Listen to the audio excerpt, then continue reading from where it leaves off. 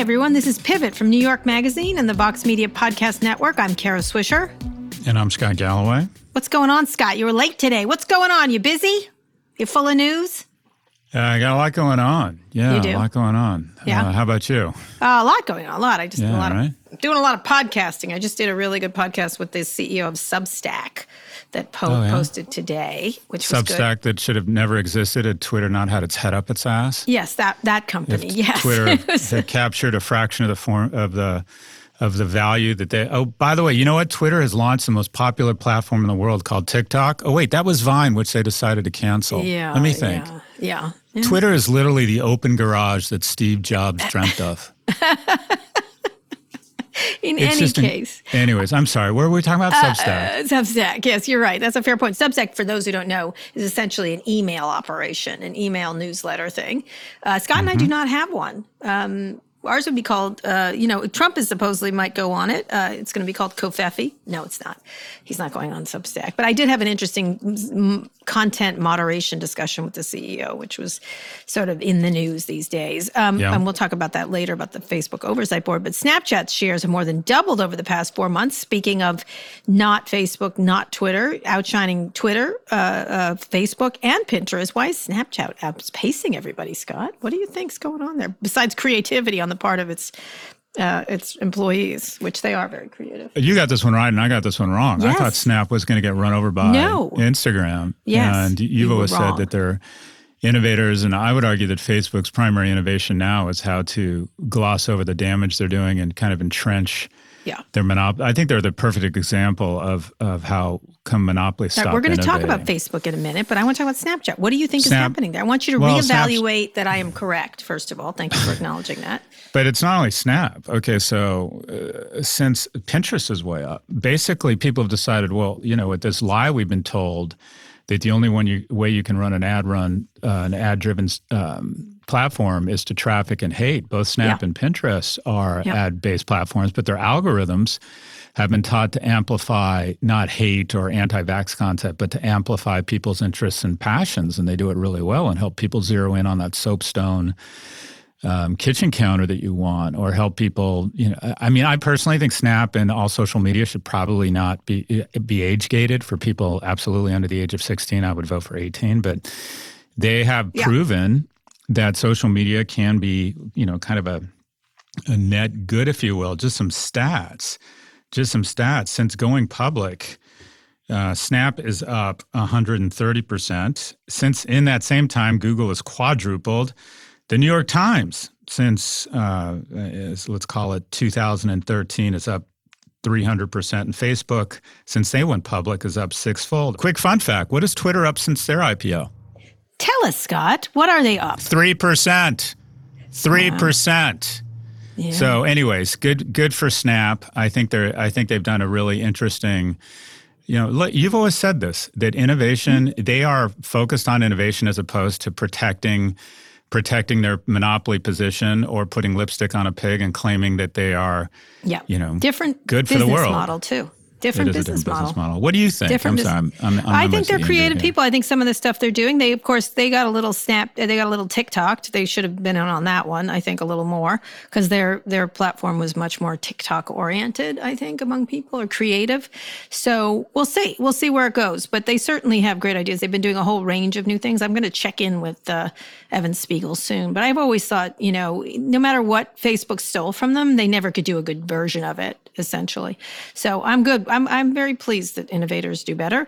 And it's a useful platform. It's also useful. And I think that's the thing. I watch my kids, and I don't want to use anecdotal, like I was in a cab and he said to me kind of thing, but my kids have not abandoned it, and they certainly have abandoned Instagram and Facebook. And my son now is into Twitter, although Louis is into Twitter because he likes news. Let's move on to big stories, Scott. Facebook's Oversight Board is taking on its first major case. It's been doing a couple of them, a bunch of them, but this is the big one. Last week, Facebook asked its recently formed Oversight Board to review the company's decision to suspend Donald Trump's account. The 20-person board will now decide whether to let Trump back on Facebook and Instagram after a suspension period. The Oversight Board is also being asked to consider a question that goes far beyond Trump's account and look at their world leader policy in general. As a reminder, Facebook announced they'd be launching the Supreme Court in 2019. It is a star-studded panel of people I've called the United Nations, only less effective. It should be bigger than 20. It's just they haven't named everyone to it. I think it's supposed to be 40. I forget the amount, but it is funded by Facebook, but Facebook has no control over it. It's an independent body.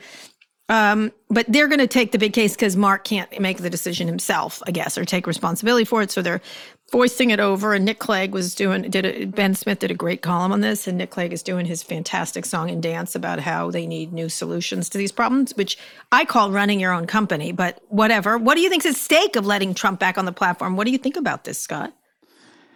Well, I find this nothing but delay and obfuscation and slow roll. And I mean, the notion that Facebook doesn't have power over it, Facebook could disband it tomorrow. No, they can't. No, cannot.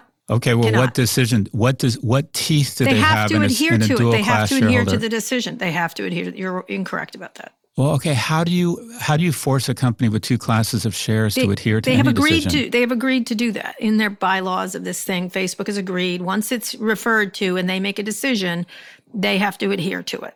Meaning they don't have to make the decision themselves, but they have to stick to whatever decision is made by this board. And then if Mark Zuckerberg doesn't like the decision, can't he create another board for resolution and appeals and just delay this into oblivion? No, come on. He's not going to do that. He created this.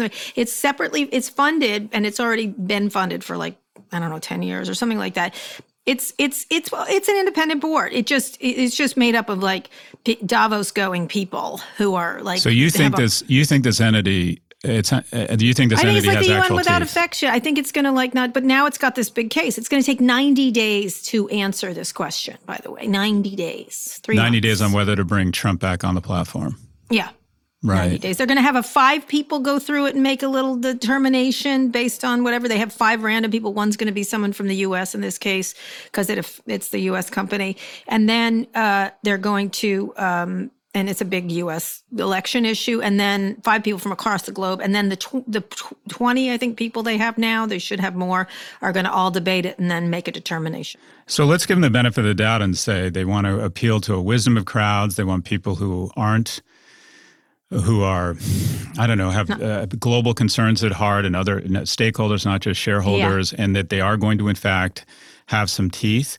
Yeah. Whenever you create a board of eventually 40 people. Yeah. And I mean, the New York Times has an editorial board. They have a group of people. The Goldman Sachs has an investment committee that has to give the thumbs up or thumbs down on taking a company like Robinhood public, despite the CEO claiming he's worried about systemic risk in the market and he's taking them public. They all have decision-making authorities and boards that are supposed to help them get through tough issues. But when you create something like this, aren't you basically just slow-rolling everything? Because a 40-person board is going to take 90 days to get back to you on the most difficult decisions. Well, they first have to rise up to the board. Actually, it takes a while to get up to the board itself. Yeah. So it's this slow-moving train, essentially. I mean, in concept, they were trying to think of any way to make these decisions that didn't suck Facebook management into a constant, persistent amount of fighting over. You know what I mean? Like this is, and then leaving it to essentially one person. And that's what the issue is, I think, here. I think that's more. Do you like this? What would you have done? I don't. Oh, I wrote I've written 6. I don't know. At first, I'm like, it's a laudable idea because there are no good decisions here. Yeah. And then part of me is like, this isn't going to work. It's too unwieldy. Then I called it the United Nations without a slow United Nations, which is, how that goes. And so I don't know. I feel like there should be more companies so we don't have to have this situation that Facebook determines everything. I don't want to wait for Mark Zuckerberg to make the right decision and then people attack him for the wrong decision. So I don't know. I honestly don't know. And I don't know if there's anything but just closing Facebook down. I just don't know. I just, honestly, that's the one that, it's really hard. And this kind of case is one that an oversight board might do better on, but I kind of feel like Facebook let him go on and on for so long. Right. And this is one of the things that Nick Clegg, who runs, one of the people who are one of the co-chairs of board said practically the only entities I trust less than companies would be government. So can this quasi-government that's sort of independent do a good job? So this is a quote from Nick Clegg in Ben Smith's column. Everybody is making the reasonable point when they say, I'm uneasy about this display of private corporate power over the public realm. It strikes the rawest of raw nerves, but he said the company can't wait for democracy to catch up and institute laws and norms around Facebook's behavior. Those norms don't exist. In the meantime, we can't duck making decisions in real time. And so I don't know what to say. I think they should be making decisions in real time, the executives themselves, and live with the consequences of what they created. And here they're sort of offshooting it off to an oversight board. It feels very. Isn't this okay? So one of two things has happened. They're either slow rolling and abdicating the same responsibility and difficult calls that every media company has to make themselves and every private company has to make themselves. And if it's impossible for them to do this in a thoughtful way that doesn't damage the Commonwealth, isn't that evidence that they should be regulated? Yeah, that's what I feel. I'm like, it's really weird. It's weird. There's got to be, is there something between commercial incentives and the government? I don't know. Like, is this it? Like, is this, we have to, if they're utilities, govern them like utilities. Although then there's the First Amendment in the United States. It's not in other countries. This is a global company. The whole thing is, it just is they can, if it had real power, this thing could actually determine super controversial issues. But it's like the Supreme Court. Like today, the Supreme Court had a decision on this emoluments clause where, Trump can't be prosecuted as president. But by the time it got to the Supreme Court, they're now making it moot. So the president can do crimes and take money in office now, apparently. Because he can't be, they said it's moot now since he's not president. So why are we even trying it? And that's sort of like, could you try a CEO after they were fired or left or what? The whole thing just doesn't make any sense. It's just the barn door horse, all that kind of stuff. That's what I feel like. I think where we part company a little bit is I've always thought that the claims of the complexity and the near impossibility of moderating these platforms that these companies throw up their arms and claim has always been overstated, as evidenced by the fact that when they took his account down, the levels of disinformation literally plummeted. Yeah. And that they find that it's actually a small number of accounts that are responsible for a disproportionate amount of the misinformation. So I think all of this is nothing but, quite frankly, a big rope-a-dope. I do too. Look, if you can't figure this shit out on your own, and by the way, the notion that it's this difficult, what we're finding out is when you suspend the president's account 1,449 days into his 1,460-day tenure, that misinformation declines by 72% in less than 4 days. Doesn't that say something? All the false... Basically, like something like 70% of the links to websites that traffic in this misinformation are coming from a small number of accounts on Twitter and Facebook I just had a discussion with Kevin Roose. I'm doing these bonus episodes after certain things. He's like, Trump might just be a one-off, right? There's a couple one-offs every now and then, and Alex Jones, Trump, that's right. Whoever, and just do the one-offs and shut up. Stop. Just get rid of them. Do your job. Yeah, just take a stand like every other media company goes, okay, this is clearly bad for the Commonwealth. These people are paid a lot of money. They have to make calls. And occasionally they're going to make shitty calls, and that's okay. Yeah. The board. They don't like their shitty calls. They don't like the left and right. And then some of these politicians threaten to hurt them if they make a call they don't like. And that's the problem. They don't want to be the ref here.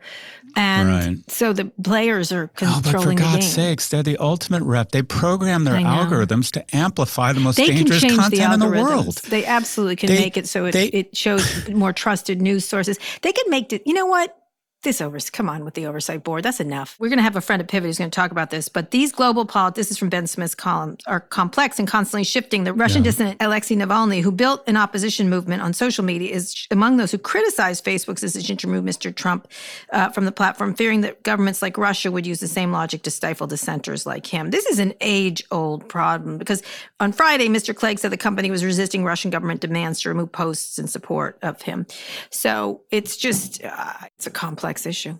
They're essentially, they've been thrust into some really ugly situations. But hasn't this been the same for media all through its history? The New York Times deals with this every fucking day. They figure it out. Do broadcast networks. So, some people think they should bring back the fairness doctrine, which is weird. It couldn't be done on this platform. These are just too many. But it does present an interesting challenge. It does. And, and Mark is just shoving it right off his desk. That's, essentially because he's unable to. The term you use is the exact right one. It's a slow roll. It's the slow roll. We Yes. are going to continue to program our algorithms such that they amplify some of the most damaging, novel, controversial content in the world, which is damaging to the Commonwealth. But on big kind of high-profile issues, we'll pretend that we're being thoughtful and slow roll because we're going to create an oversight board of 40 people. Yeah. Boards of directors purposely, when we're on a board of director, we purposely have an odd number of directors. You know why? What? So we can make a fucking decision. Yeah, I know, but they want to be global. They want to go over every country in the world. I think it's literally a United Nations. That's what they're trying to do. Like there's the How do you even schedule a Zoom call with 40 people? How do you even do that? Well, they meet in groups of stream? 5. There's this whole thing around some nipple issue in Brazil they're adjudicating. There's a whole bunch of stuff. Nipple there's issue. something about there's always a nipple issue online, about breast cancer and this and that. So and then they're going to have to apply it to all of Facebook. What if they make a decision Mark doesn't like? That's really going to be interesting. He has to abide by it, apparently. See, I don't buy Even that. if he doesn't. I don't buy that. Buy him. He controls the company. What's he going to do? He can decide. Said he would. He can convince It says Nick it in the Clegg. bylaws. He can convince Nick Clegg, who he's paying $30 million a year, to come up with very thoughtful reasons for why they need an appeal board to their global board, and he could absolutely figure out a way to make neuter this thing. Supreme Court, okay. But the Supreme Court can put people in prison. Maybe he could have a coup. Maybe he could organize it on Facebook. Yeah, by the way, there you go. We're going to talk to someone in a second as our friend at Pivot about this because he was up on Capitol. He happens to be a congressman. But let me just say, if you looked at a lot of the recent filings with the people who were the worst of the offenders at the Capitol, and believe me, I think everyone up there deserves a little time in jail, even if you're just taking photos and standing on statues, which is obnoxious. But this group that was really quite organized, this group of military people, ex-military people, they were literally communicating on Facebook. And they were doing things like, storm the Capitol, LOL. Like the whole thing was just, and literally it's like Facebook used, and I'm sure they were on Zello and MeWe or whatever you call it, all the different Telegram platforms, but they were definitely using Facebook Messenger to talk to each other. And Facebook algorithms pick up, incredibly adroitly pick up on that dialogue and start running ads for zip ties and military vests. But, this board is going to help. This board is going to help. No, but it was like, Cheryl said they weren't being used. They totally were being used. God. They were, come on. Like, I get it. I'm not going to blame the telephone for using it, but the fact that they were organizing and then executing on this platform is just like, they'll use the we're just like the telephone, But you brought up then let's legislate you like telcos. Great. 100%. That sounds good. But you brought up something that is very disturbing, and that is 20% of the people who have been arrested for the insurrection and the mob are veterans. Yep. Whereas veterans are only 7% of our population. And we have to really do some soul searching around what is it that our veterans has led them to believe or made them subject to this sort of misinformation, or quite frankly, just made them so fucking angry when they should be the people angry that with we guns are. that we train them to use. Yeah. Yeah, but there weren't. I would argue that most vets actually are really responsible gun owners because they understand it. But I'm just saying, it's just like an added plus. When we see veterans, when we see a disproportionate number of veterans on the off-ramp and the on-ramp panhandling, when we see a disproportionate number of veterans in our mental health institutions, and we see a disproportionate number of our veterans as part of an insurrection, it's like, okay, what is it about our country that is offending our veterans? And both sides have to look at this. I was with my friend who won that Pulitzer Prize a couple of years ago about the Walter Reed Hospital abuses kind of thing, shameful. Of all the patients there. She was a Washington Post reporter, one of the people who did that investigation. And we talked about it briefly. I mean, it's just, that's the issue, is that these people aren't getting the kind of we call them heroes and we treat them like Trumps. And we call them heroes and we treat them like chumps. Yep, 100%. I think that's part of it. I think they really did feel like left out. And so they're very open to, possibilities of lies, really, essentially. And so I think that's, I don't know what to say about that. It's really hard It's really disturbing. It's hard to come up with a nice, compact answer, because even if you look at the Air Force veteran, the woman from San Diego who was killed, she voted for Obama-Biden in an election. She was a small business owner. Hope. And something went very wrong there. And this is This isn't tidy. There's some ugly things that we really got to wrestle with here to try and understand how a key component of our society, our veterans, are feeling more and more alienated. Well, anyways, this and other questions we're going to ask our friend of Pivot. We're going to have a quick break, and when we come back, we'll talk to friend of Pivot, Congressman Ro Khanna.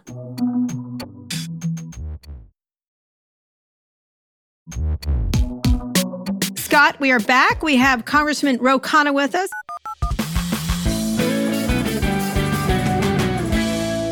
He represents Silicon Valley and is the Progressive Caucus Deputy Whip, which is a big deal, apparently.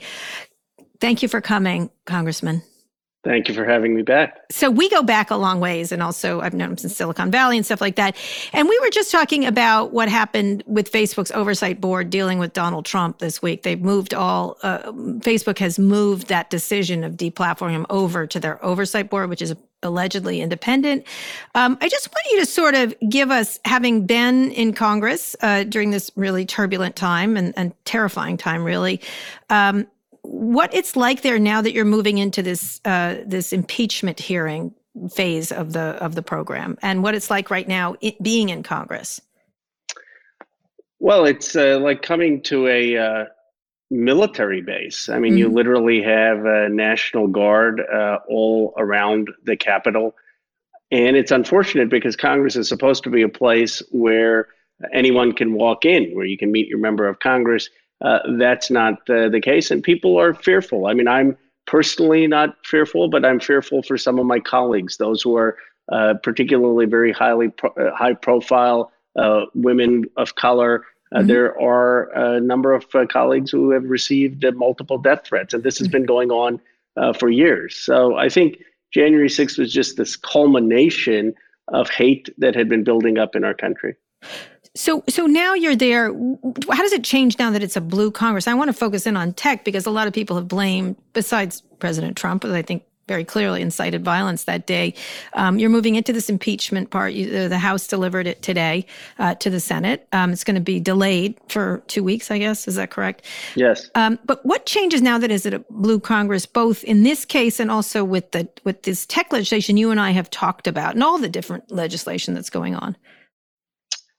Well, what changes in terms of our pandemic plan and relief is we're finally going to get distribution funding out to the states. We're finally going to get funding to the Defense Production Act to make more vaccines, to make more testing equipment, and we're going to get more economic relief to people. So I think there's going to be bold changes that people are going to see in the next 30 to 60 days.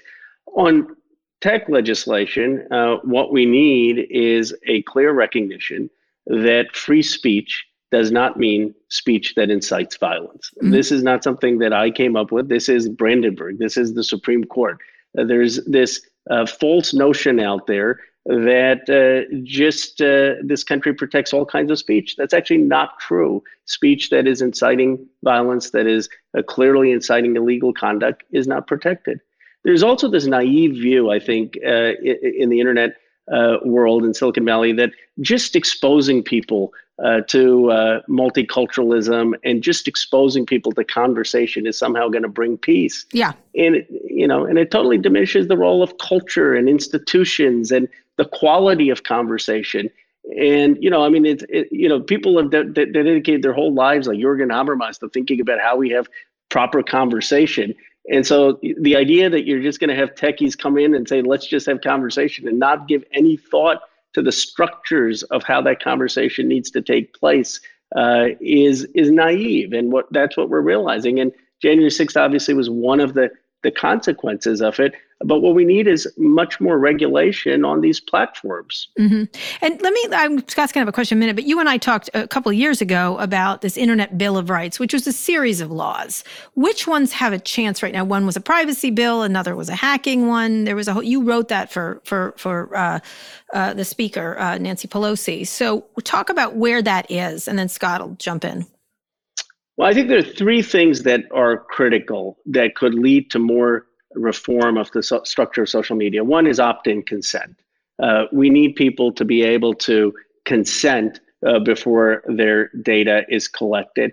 In part, this would diminish the recommendation functions where Facebook and other platforms were basically funneling information about QAnon and recommending groups. I mean, if people have to consent before their data is given, that makes a difference. We need strong antitrust enforcement so that other platforms can emerge. And then we need basic consumer safety protection that regulates against not just incitement of violence, but against advertising of harmful products. I think if you have those three reforms, you would have space for digital platforms to emerge that respect authentic human connection and don't just maximize based on attention and data, and give it a space for more platforms to experiment and emerge. Scott? So I hope we never get used to what happened on January 6th. And I would just like to take you back to that day. Can you describe how you felt? Did you fear for your physical safety? What was going through your mind? You represent 755,000 Americans. You show up for work. What happened? Well, Scott, my staff was actually anxious when I was coming to work and saying, be careful, get there really early. And, so I did get there fairly early, around 10 o'clock, even though the proceedings were supposed to start at 1. And I went to my office in Cannon, and then around 11:30 or so, we had a notice to evacuate. And the reason was that we now learned that there was a pipe bomb near the Cannon building. So I, like others, left the Cannon building and started to head over to the Capitol, thinking actually that would be the safest place to be when there's a bomb threat in the Cannon building. Fortunately, right before I entered the Capitol, I had two members of my staff who were following all the events on television, and they're texting me saying, don't go into the Capitol. It's under siege. Go back to your Cannon office building. Now, the interesting thing is we didn't have any notification from police or anything else. I just had some very competent staff folks who were looking at what was going on. And so I headed back with others to the Cannon building. It wasn't clear whether the Cannon building had been cleared of the bomb threats or not. We thought it had, but we were getting conflicting reports. But certainly that was better than being in the Capitol. And I locked the door and stayed there till the evening. So I was fortunate not to be in the Capitol. From colleagues who were actually in the Capitol, I know some of them genuinely feared for their life. But you felt the need to lock your door. Absolutely. I mean, I was concerned, as were others, that you could have some of these protesters roaming the halls and just looking for people to target. And in fact, I felt uncomfortable even going out or trying to leave the premises. There were some people who wanted to come to my office to take shelter in my office, staff members for other members of Congress, and they were texting me and I was saying, come, and they were saying, okay, I can't come right now because this hallway looks like they still have people on there. So it was an anxious time, and that you didn't know what the protesters were going to do or whether they were going to just stay in the Capitol. So my follow-up to that then is, do you think that colleagues in the House or members of Senate who it ends up may have encouraged this incursion, may have helped organize it, may have incited it based on misinformation they knew was not accurate? Do you think they should be investigated for sedition? Yes. I mean, they should be investigated for the incitement of violence, for breaking the law, and in some cases sedition, because the plot was to prevent Vice President Pence from certifying the election. Mm-hmm. Now, I make a distinction between those who were fist bumping the protesters and those who were giving information to the protesters, and those who just voted against the certification of a particular state. I think those who voted against the certification of a particular state were appalling, and they should be voted out, but they weren't actively participating in a criminal conspiracy, whereas those who were actually inciting violence and participating, I think, should be held criminally responsible. So let me ask you about the incitement, because obviously Trump is at the center of this, the next of this. But let me read you something I wrote in 2019 in the fall. It happened in recent weeks, including a fancy pants Washington dinner party this past week, and I've been testing my companions with this hypothetical scenario. My premise has been to ask what Twitter management should do if Mr. Trump loses the 2020 election and tweets inaccurately the next day and ensuing weeks that there'd been widespread fraud, and moreover that people should rise up in armed insurrections to keep him in office. This is in 2019. Most people I posed that question you have had the same response: throw Trump off Twitter for inciting violence. A few have said he should be only temporarily suspended and quell any unrest. Very few said he should be allowed to continue to use the service without repercussions if he was no longer the president. One high-level government official asked me what I would do. My answer is I would never have let it get this bad to begin with. So pretty good guess of what would happen. How much do you blame social networks for this, and specifically Facebook and Twitter? They have blame. I mean, they're not as much blame as Parler, because Parler didn't have any content moderation, as the CEO admitted on your one of your shows. But they have blame. I mean, if you look at the number of posts on Facebook or on Twitter that were organizing the march and that had clear incitement to violence on there, it's obvious that they should have removed much more of that content. They should have removed the content of certain speakers that were calling for violence, and they were amplifying it. So it's not just that they live streamed Rudy Giuliani and Donald Trump. I mean, this is the important point. They were then broadcasting that to groups that they had helped create by recommending people to join those groups. So they obviously have a fair amount of blame in this. So what do you do? What is the mentality right now that it's a sort of in this Biden administration? What's the mentality, and is there a bipartisan effort to figure out what to do? Do you think there's a chance here to regulate tech, something we've talked about for a long time? Absolutely. And the first thing I would say for tech is just to be honest. I mean, instead of always starting a conversation with, well, we did everything we could, we don't tolerate violence, we're perfect or actors as much as we can be, and this is just human nature that is taking place. They should say we have created something that has a lot of unintended consequences, and we don't understand all the unintended consequences. And, no one would blame them for that. When the printing press was created, there were a lot of unintended consequences. There were actually wars over the printing press, and it was human ingenuity. It took a lot of human creativity to build the institutions and the rules so that we didn't have that situation. And so what tech should be saying is we actually need these regulations because we've created a monster that we don't know how to control.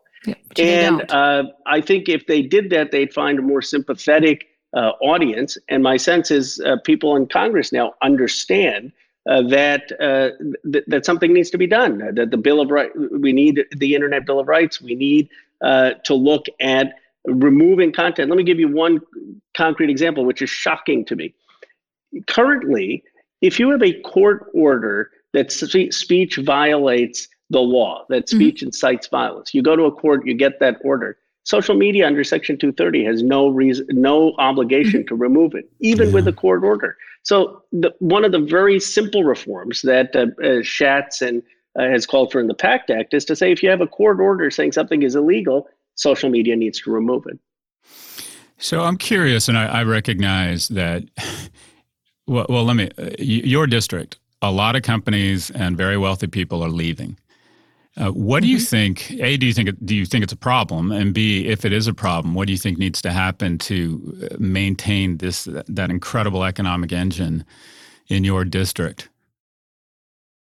Well, I'm very bullish on Silicon Valley. I mean, this happens often. People say the death of Silicon Valley, or people are going to leave Silicon Valley. But, you have Apple, you have Google, you have Stanford, you have Berkeley, you have leading institutions on artificial intelligence, and you still have 50% of the venture capital. If anything, it's good that more of it's being dispersed. The problem is it's still going largely to urban centers, to Austin or Boston. And what we really need is policies intentionally that will help Black and brown communities participate in it, rural communities participate in it. You have this case of Clubhouse, which is going to have $1 billion valuation, I saw that, popularized by Black people. And I'll be curious to see how many Black people are actually on the cap table IPO of the wealth, right? Yeah. So to the extent that Silicon Valley disperses, I think that's a good thing. The challenge is, obviously we have our own challenges. We need to build more housing. We need to have more public transport. But I think what we really need is to be more integrated into the country. And across the country. So I'm going to get to one more topic, one or two more quick topics. This, your thoughts on Biden's proposed $1.9 trillion economic relief plan. You're a huge backer of Bernie Sanders, who wanted bigger checks. Any chance this is going to go through, the Republican colleagues backing it? And do you think it's enough? I think it's a very good proposal. It would cut child poverty in half. I mean, the best part of this proposal is it gives $3,600 to families, low-income families with children, at $300 checks every month. It would massively expand the earned income tax credit for working families. It would give people finally paid sick leave. It would have a $15 minimum wage. So I'm actually, I mean, obviously it's not everything I would do, but it's a very, very solid proposal. If we could pass this, it would be a huge deal. And we ought to pass it. We ought to pass it in budget reconciliation if we need to. You could do this with 51 votes through budget reconciliation. So try for the 60 votes, but if you don't get it through reconciliation. And what about the filibuster? Do you actually see the end of it? This is like it seems like Mitch McConnell's still running Senate right now. Or maybe. Yeah, well, there are two things. I mean, I would be for ending the filibuster. There are two things to realize is these are not some hallowed constitutional principles that Madison and Jefferson came up with. The filibuster was the brainchild of Calhoun, who came up with it to literally protect slave states, the interests of slave states. The Byrd Rule on reconciliation, which doesn't allow extraneous things other than things related to spending or taxes, was a creation of 1985 by Byrd, who didn't want deficit, who cared about deficit spending. So why we should be governed in this country by something that Robert Byrd came up with in 1985, or Jim Calhoun came up in 1830, and has no bearing with our constitutional principles, makes absolutely no sense. I mean, we should have the boldness to govern our generation without being beholden to that kind of precedent. Scott? And I just want to acknowledge, I realize that you're a federal elected official, not a state. You're not running the state or responsible for the operations of the state. But as someone who grew up in California, UCLA undergrad, Berkeley grad, and absolutely has huge affection for the state, my sense is, having not lived there for a while and as an outsider, that quite frankly, it's just really poorly run. That it's incredibly expensive to get anything done. There's incredible intransigence, and that the state is failing from a good government perspective. And that's one of the reasons that people are leaving. It's just gotten expensive but bad. So A, do you buy that thesis? And B, who do you think, or what are the solutions? My sense is California is really suffering, and businesses and people have decided they've had enough and are leaving. Well, I don't fully agree with that. I actually think, we're 15% of the GDP. I think we're one of the most innovative economies in the world. Agreed. And the exodus has not been that much. I mean, Oracle is not an innovation company. Most people in the Silicon Valley will say, who cares if Oracle's leaving? They basically have people locked in because of customer contracts, right? I mean, so you don't have Apple leaving, you don't have most of Sand Hill Road leaving, you don't have Google leaving, you don't have a lot of the venture capital leaving, and you still have a place which is leading in artificial intelligence and clean energy. You still have policy that is setting the standard. I mean, Biden is actually looking to a lot of California's governance on clean energy, on issues of paid child leave, on gun safety laws there. So, when Tim Cook decides to leave, I'll be more concerned about the innovation. But what I do think, don't they have more employees in China than they have in the Bay Area right now? Well, that's a challenge for our country. But that's a challenge of how we bring the manufacturing back. Agreed. That's I don't think that's a California challenge. But I do think you're right that California's big challenge is we've made Silicon Valley sort of a moat. I mean, it's you can't get the jobs into Ohio or Pennsylvania, and then if you're in Ohio and Pennsylvania and want to come to Silicon Valley, you can't, because you can't get an apartment for less than $2,500. So how do we get more affordable housing? I think that has been a failure of California policy. How do we make sure we have better public transportation? That has been a failure of California policy. But I just want to stop you there, because I read somewhere that's $500,000 to build a low-income housing unit. It costs $200 million per mile for high-speed rail, whereas it's a fraction of those costs in other countries and other states. I mean, something's got to give here, right? It's gotten just too expensive to operate infrastructure in California, hasn't it?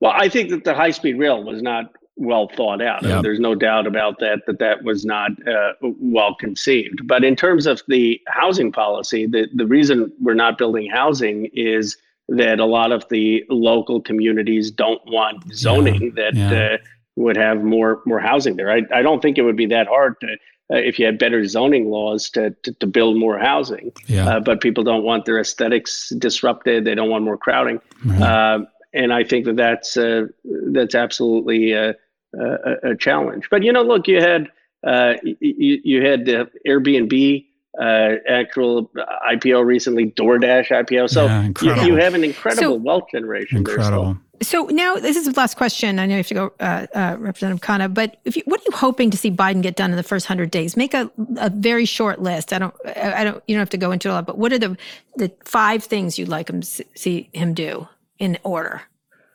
$2,000 checks for every American, $15 minimum wage, a massive infrastructure bill that's not just about roads and bridges, but the modern infrastructure including universal broadband, progress towards building new factories for solar, electric vehicles, batteries, and then finally getting us out of some of these bad wars overseas. And so doing this impeachment, I know a lot of the Republicans are saying we should be doing that, but this impeachment trial is going to suck up all the oxygen as Donald Trump has done for 4 years now. Mm-hmm. What's your answer to that? Well, there are 2 things we could do. We could actually amend the 14th Amendment, Section 3, have a simple majority vote in the House and the Senate to prevent him from running again. And that was because he engaged in insurrection. I think that would be one way to get broad-based support. Second, we have to hold him accountable, but we don't have to dwell on it. So when I try going on podcasts or television, I talk about what we have to do for the American people. And ultimately, 2 years from now, we're going to be held accountable, not in how well we did in holding Donald Trump accountable, but whether we delivered and whether people's lives improved or not. And if they didn't, we'll suffer the consequences in 2022. All right. Representative Khanna, thank you so much. We really appreciate it. Thanks for your good work, Representative. All right, Scott, he's a smart one. I told you, unelected representatives are very smart. I don't like that. There's a lot of dumb ones. I agree. There's a lot of smart ones. Okay, one more quick break. We'll be back for wins and fails.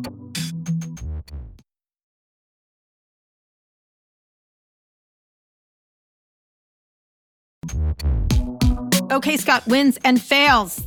Go for it, Scott.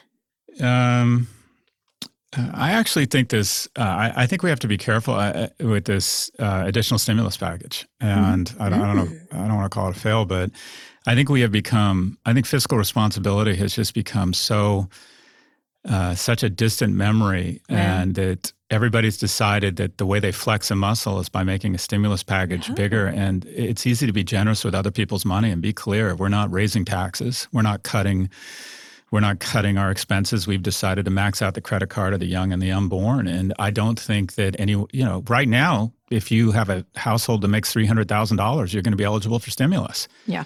I don't think state and local government should be bailed out. Bail out schools, vaccination. No one in this country should be homeless or hungry. Mm-hmm. But states have a reckoning coming. They have spent like drunken sailors, and special interest groups are lining up. This is you worry. This is not monopoly money. This is not monopoly money. And all we're doing is borrowing. Money is the transfer of work and time from one entity to another. We are transferring time with loved ones. So is that your fail? Grandkids. That's your fail. I just think we've become totally drunk with spending other people's money. And I look, 40, and our priorities seem fucked up. We're spending $1.9 trillion and we're doing $40 billion on vaccinations. No, it should be $4. I just don't. Yeah. I think we have to be Flip the script.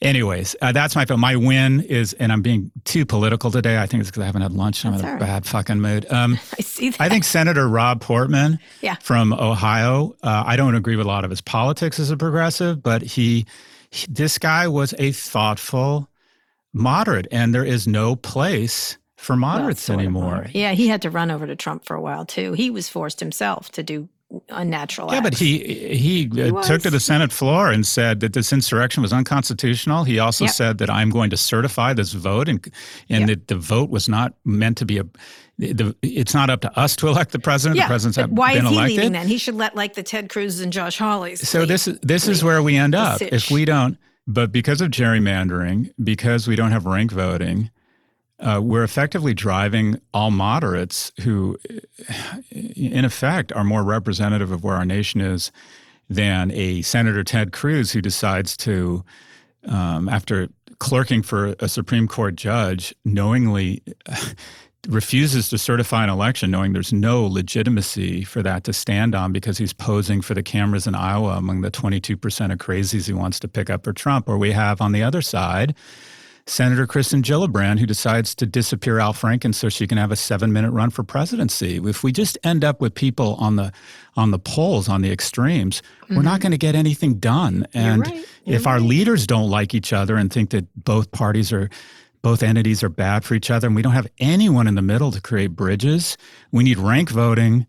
We need to redraw our congressional lines such that they represent America, not just hardened districts. But I think it's a real loss when people like Senator Portman, who are moderates or considered moderates, if there's any of them left in the Republican Party, are driven from government. I think it's very unhealthy. Anyways, that's my fail. That is a very good thing. I agree with you. I think that's true. All the moderates are leaving. All of them did. A bunch of them already did. And so now we have Trump with his Patriots Party. What do you think of that one? That's going to be something else. Whatever. We'll see. We'll see. All right. What's your win? I want you to leave on a high. What's your win? My win? Oh, my win was Senator Portman. I think he's had I think he's a because that seemed rather low. I apologize. I think he's a decent man. I think he's had a good career. I don't agree with his politics, but he's been a public servant and from the great state of Ohio. By the way, I lived in Ohio for a couple summers. Columbus, Ohio, Fireflies. You know who's going to run? Who's going to run? Jim Jordan is right in there. Jim Jordan? Oh, yeah, there's another awful person. There's 2 awful people on the list of people who might run in Ohio. The hillbilly elegy guy who's gotten super conservative. That guy. But that's who we end up with, and we'll end up with someone equally as wacky on the left side. This is going off the rails in both directions, and.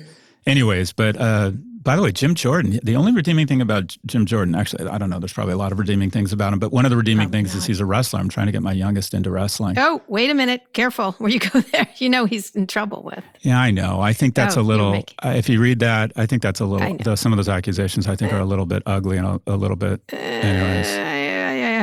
I've read a lot about it. He should have said something. Anyways. Might have, as a mother of sons, I wish he had said something. Well, as the father of sons who realizes that accusations aren't enough to ruin a person's career, that he didn't report stuff. I am not going to get into this with you. Let's just go with wrestling is a great sport. Wrestling is a great sport. I don't want my kids to wrestle. My kids play lacrosse. It's a fantastic. That's what my kids do. Oh, really? Well, it's likely they're not white and privileged. Lacrosse. You know what? Yeah, it's fine. You're very down with the common people with your lacrosse. Lacrosse is played by the mean streets of lacrosse. Got it. You're not going to get me for this. It's a long time sport for many centuries, for all over the place. So I'm not even going to speak to you. Where they all end up on the trading floor at Goldman Sachs. By the way, you don't need a lot of stuff for that. You just need a stick and that's it, and some shoes. That's the whole deal, and a ball. That's the whole sport. My only athletic hero is Paul Rabel, who's a lacrosse player. That's exactly right. That's who my kids love. My kids love. Maybe they should take up swimming and go to TED.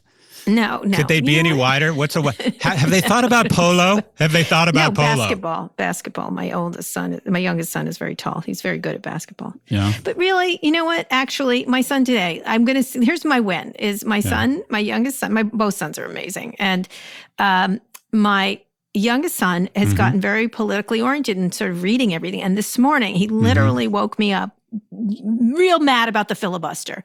He was like, "Mom, this is just ridiculous." And then they had 900 arguments, and he has a against it, or eliminating it, or keeping it.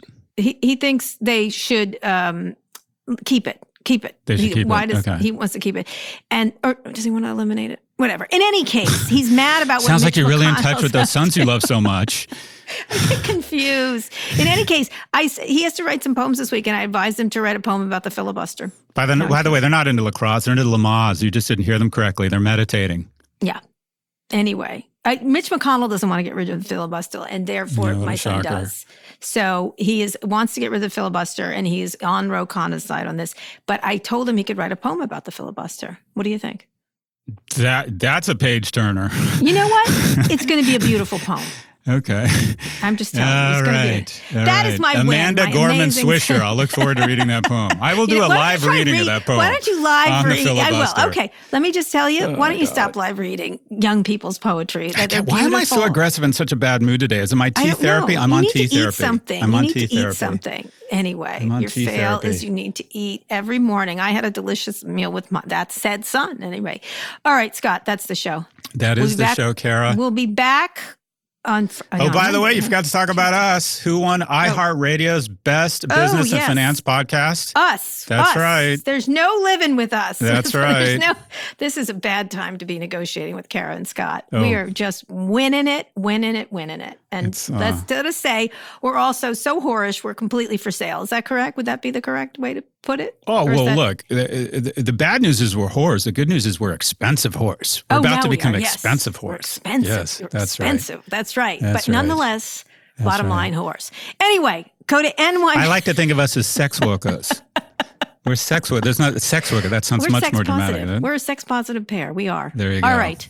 Especially when it comes to us. All right. nymag.com/pivot to submit your question for the Pivot podcast. We love questions. The link is also in our show notes. Scott, read us out. Today's show was produced by Rebecca Sananas. Ernie Endratot engineered this episode. Thanks also to Hannah Rosen and Drew Burrows. Make sure you're subscribed to the show on Apple Podcasts, or if you're an Android user, check us out on Spotify or wherever you listen to podcasts. If you liked our show, please recommend it to a friend. Thanks for listening to Pivot from New York Magazine and Vox Media. We'll be back later this week for another breakdown of all things tech in business. Thank you to Senator Portman